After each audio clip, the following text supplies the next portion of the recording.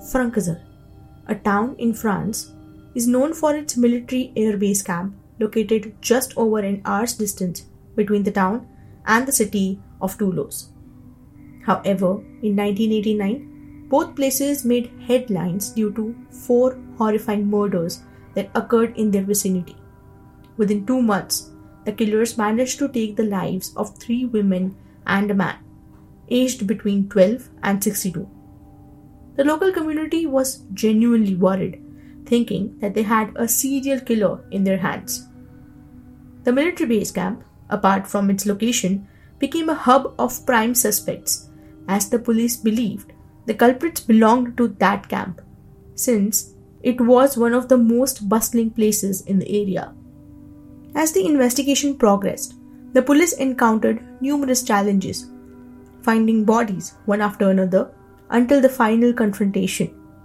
When the culprits confessed and revealed their reason for committing these murders, the police were shocked, to say the least, as they had never heard such a motive for murder before. The 4 men claimed that the only reason they killed those people was to have fun, because they were bored.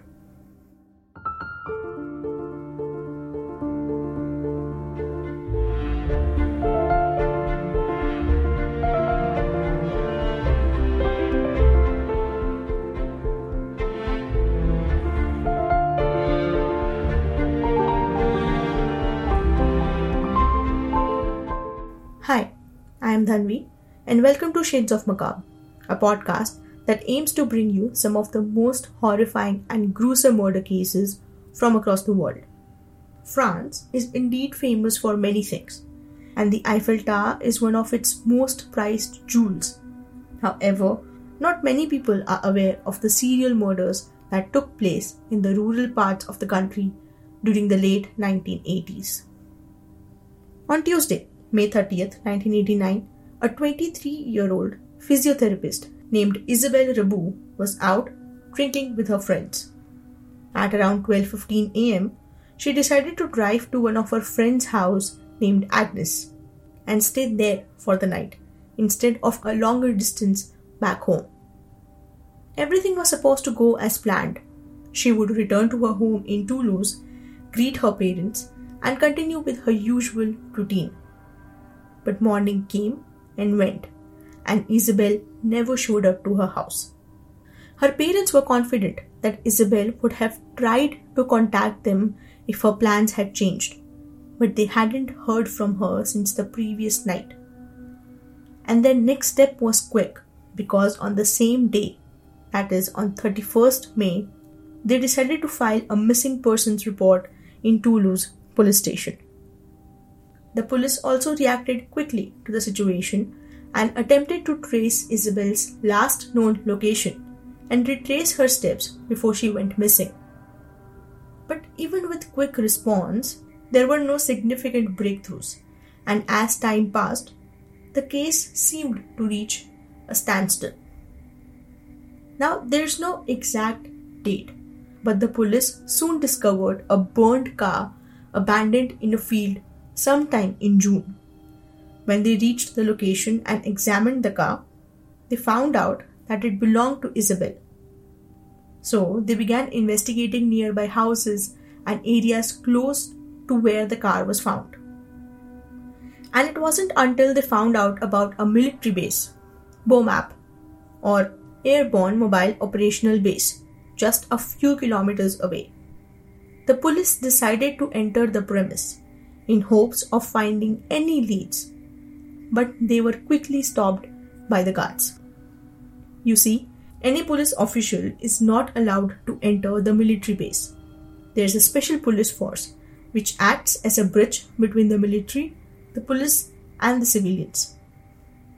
Known as gendarmerie, these officials had the permission to enter the military and help the police officials out to retrain any leads that they could find inside the camp.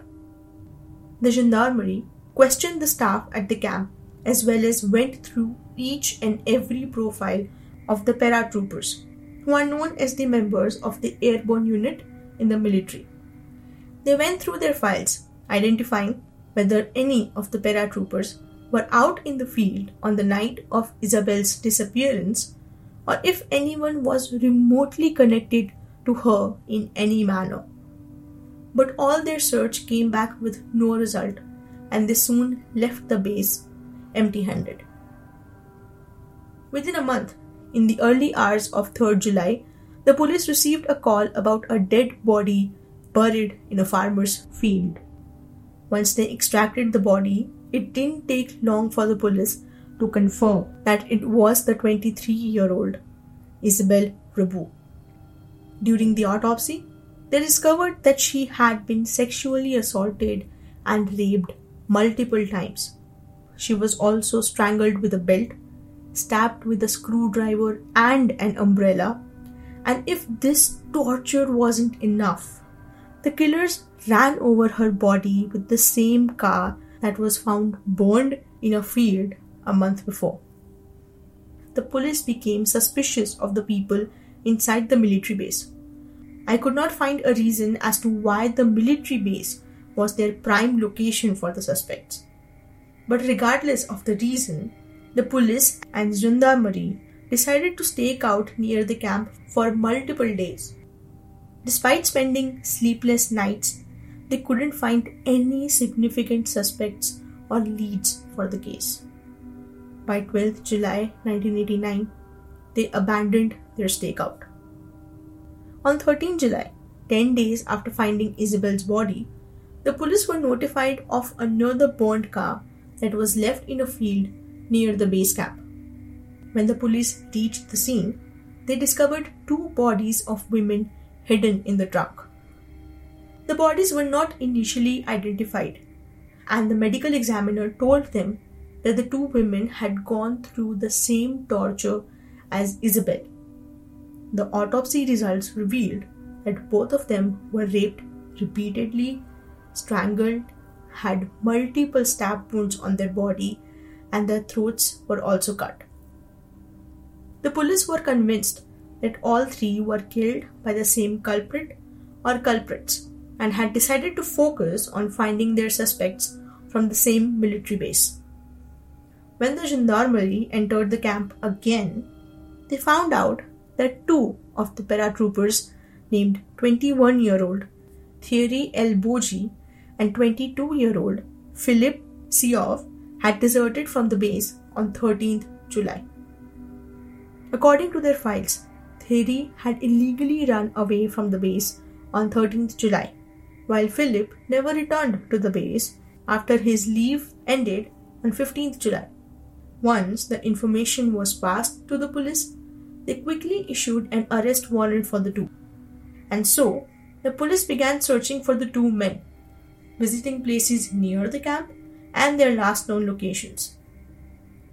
Meanwhile, on 18th July, in Ezher, in San Ramon de Juliona, a 62-year-old man named Marcel Duzo was alerted by a neighbor about foxes in the area. Now, a game warden is basically someone who is employed to supervise hunting games in an area. Intrigued by their presence, Marcel dressed up and went into the woods with his rifle at 5 a.m. Marcel, who had lived in this village his whole life, was also part of the resistance movement during World War II. Marcel was expected to return home within an hour or so, but by 9 a.m. he had not returned. Concerned, his daughter called the gendarmerie brigade for help in finding him. Now, gendarmerie also acts as the police officials for rural parts of France. Throughout their entire day, the village residents, police forces, and even an army helicopter searched for Marcel. Before the evening was about to set, Marcel's rifle was found in a cornfield and his body was finally found a few hours later in the woods. While the police team located Marcel's body, another team of police was still unaware of his death. They continued searching in the main areas of the village, hoping to find him alive. As they moved around, they caught a glimpse of Thierry and Philippe. Both men were quick on their feet once they got a hint that police were behind them and ran inside a house into its basement and locked themselves in. The police quickly reached the spot where the two men were hiding. After persistent knocking and shouting, the two opened the door and surrendered themselves. Again, at this point, it's important to note that neither of the two men nor the team of the policemen had any idea that Marcel's body was found. The two men were asked to surrender in suspicion of the three murders prior to Marcel's. On 18th July 1989, Philippe and Thierry were arrested for the murder of Isabelle Rabou and two other unidentified bodies. During the investigation, the two quickly started talking and confessed to everything that had happened in the last 2 months. They admitted to having two more accomplices for the murders that they committed, and they quickly provided their names. Thierry Jouin, 21-year-old, and Frank Feuerston, also 21-year-old. Now, here's what we know about all the 4 murders. Starting with our first victim, Isabelle. On 30th May 1989, Philippe, Frank, and Jouin were on a trip to Toulouse. Late at night, they came across Isabelle in her car. It was getting late, and the three were looking for a car that they could steal to return to their camp. I could not find any specific report which could tell us how they managed to ask Isabelle to stop, or whether they just jumped in front of the car, or asked for help on a false pretense. But Isabelle had stopped, and the man managed to take her as a hostage, leading to her kidnapping by the 3 men, raped, and then run over by her own car. On 12th July, Philippe, Jouin, and Thierry met each other at the Metabue station, where they smoked some joints together and expressed their boredom, wanting to have some fun. So, they stole a car, Peugeot 205, and decided to visit a nightclub in the city. While driving, they encountered 2 girls, one a minor and the other an adult, who had been on the run for the last 2 days. Again, there's no clear indication as to why the girls went along with the boys. Out of the 2 girls, one of the reports suggests that 12-year-old Luisa de Esvido was the only one who was raped because Nouria Boussada was on her period. But they did assault the 2 of them and cut their throats. Philip admitted to throwing daggers at Nouria's body, resulting in multiple stab wounds. Thierry assaulted Nouria heavily, while Philip raped and assaulted Luisa and ultimately stabbed her in her throat, which killed her. Finally, the next day, 13th July, Thierry ran away from the base camp to meet Philip in his hometown of Ishead in Saint-Romain-de-Juliona. Both of them were worried that the police might capture them as the investigation was proceeding rapidly. They warned Jouin and told him to run away at this point.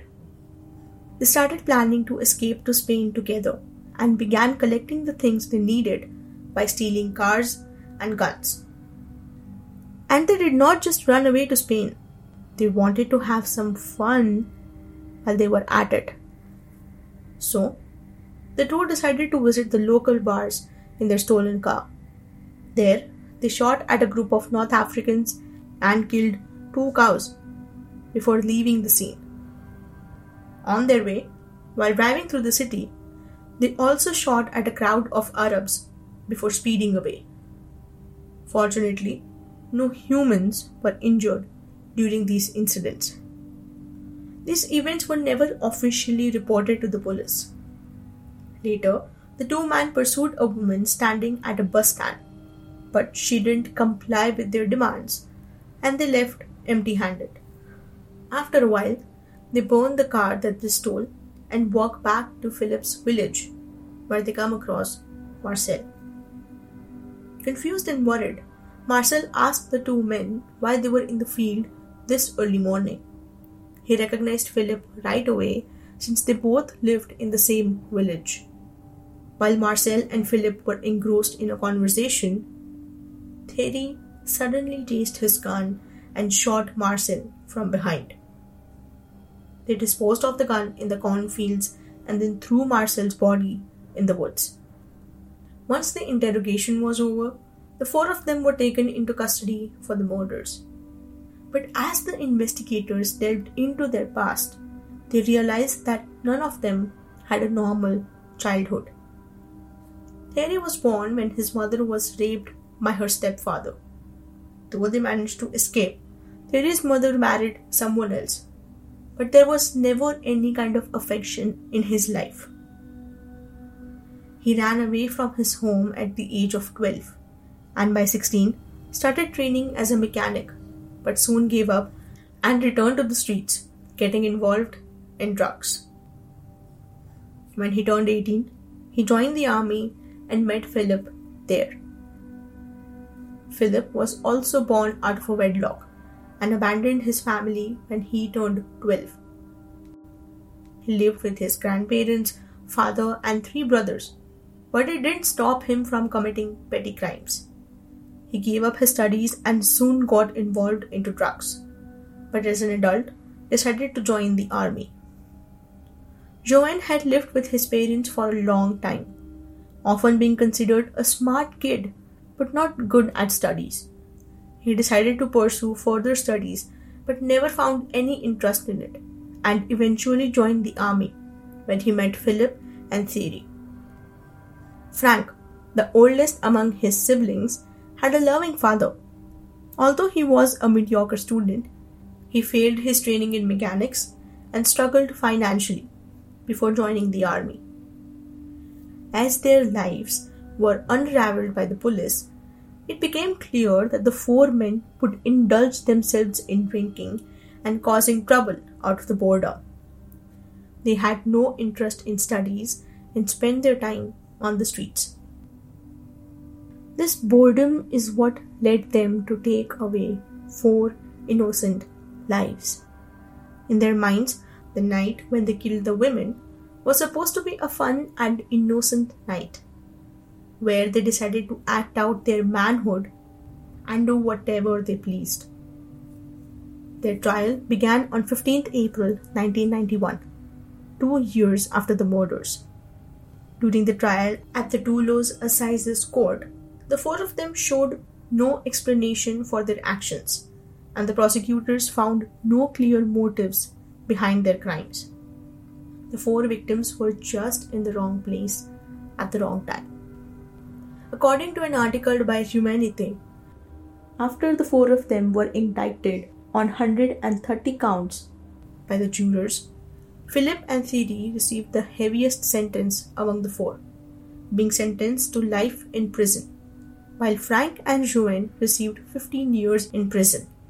Frank was later given a special punishment, reducing his sentence by 2 years, resulting in 13 years in prison.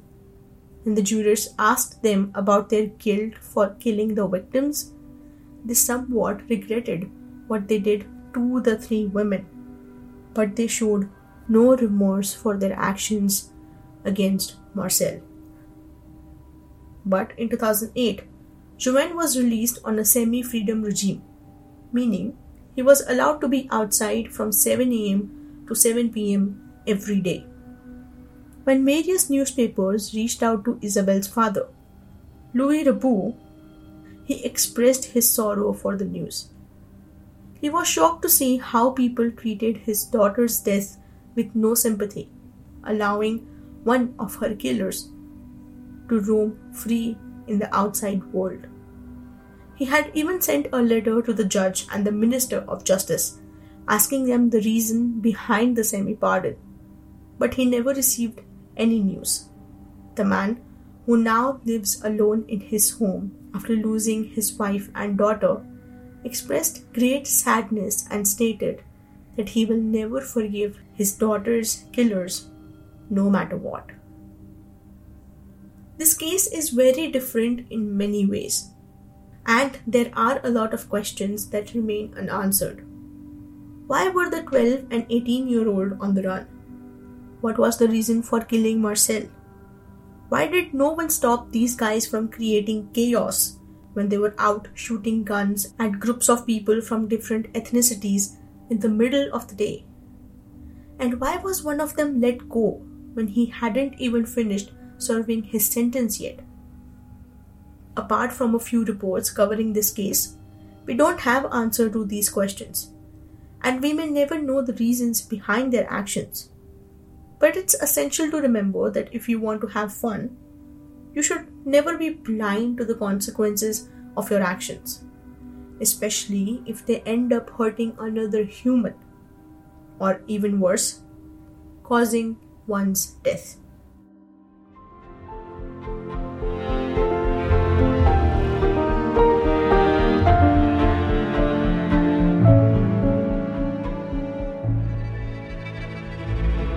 Do you think you can answer these questions and find a motive behind their actions? Let us know in the comments. Your reviews and your comments genuinely help me make your listening experience better, and they also brighten up my day. Just roam your hands on the keyboard and tell us what you feel. If you're interested in exploring more cases like these, feel free to connect with us on our social media platforms. If you want to look at the images related to the case, check out our Instagram, Facebook, and Twitter at Shades of Macabre. You can find our social media handles in the episode description. We will be back next week with another horrifying murder case. Till then, take care and be safe.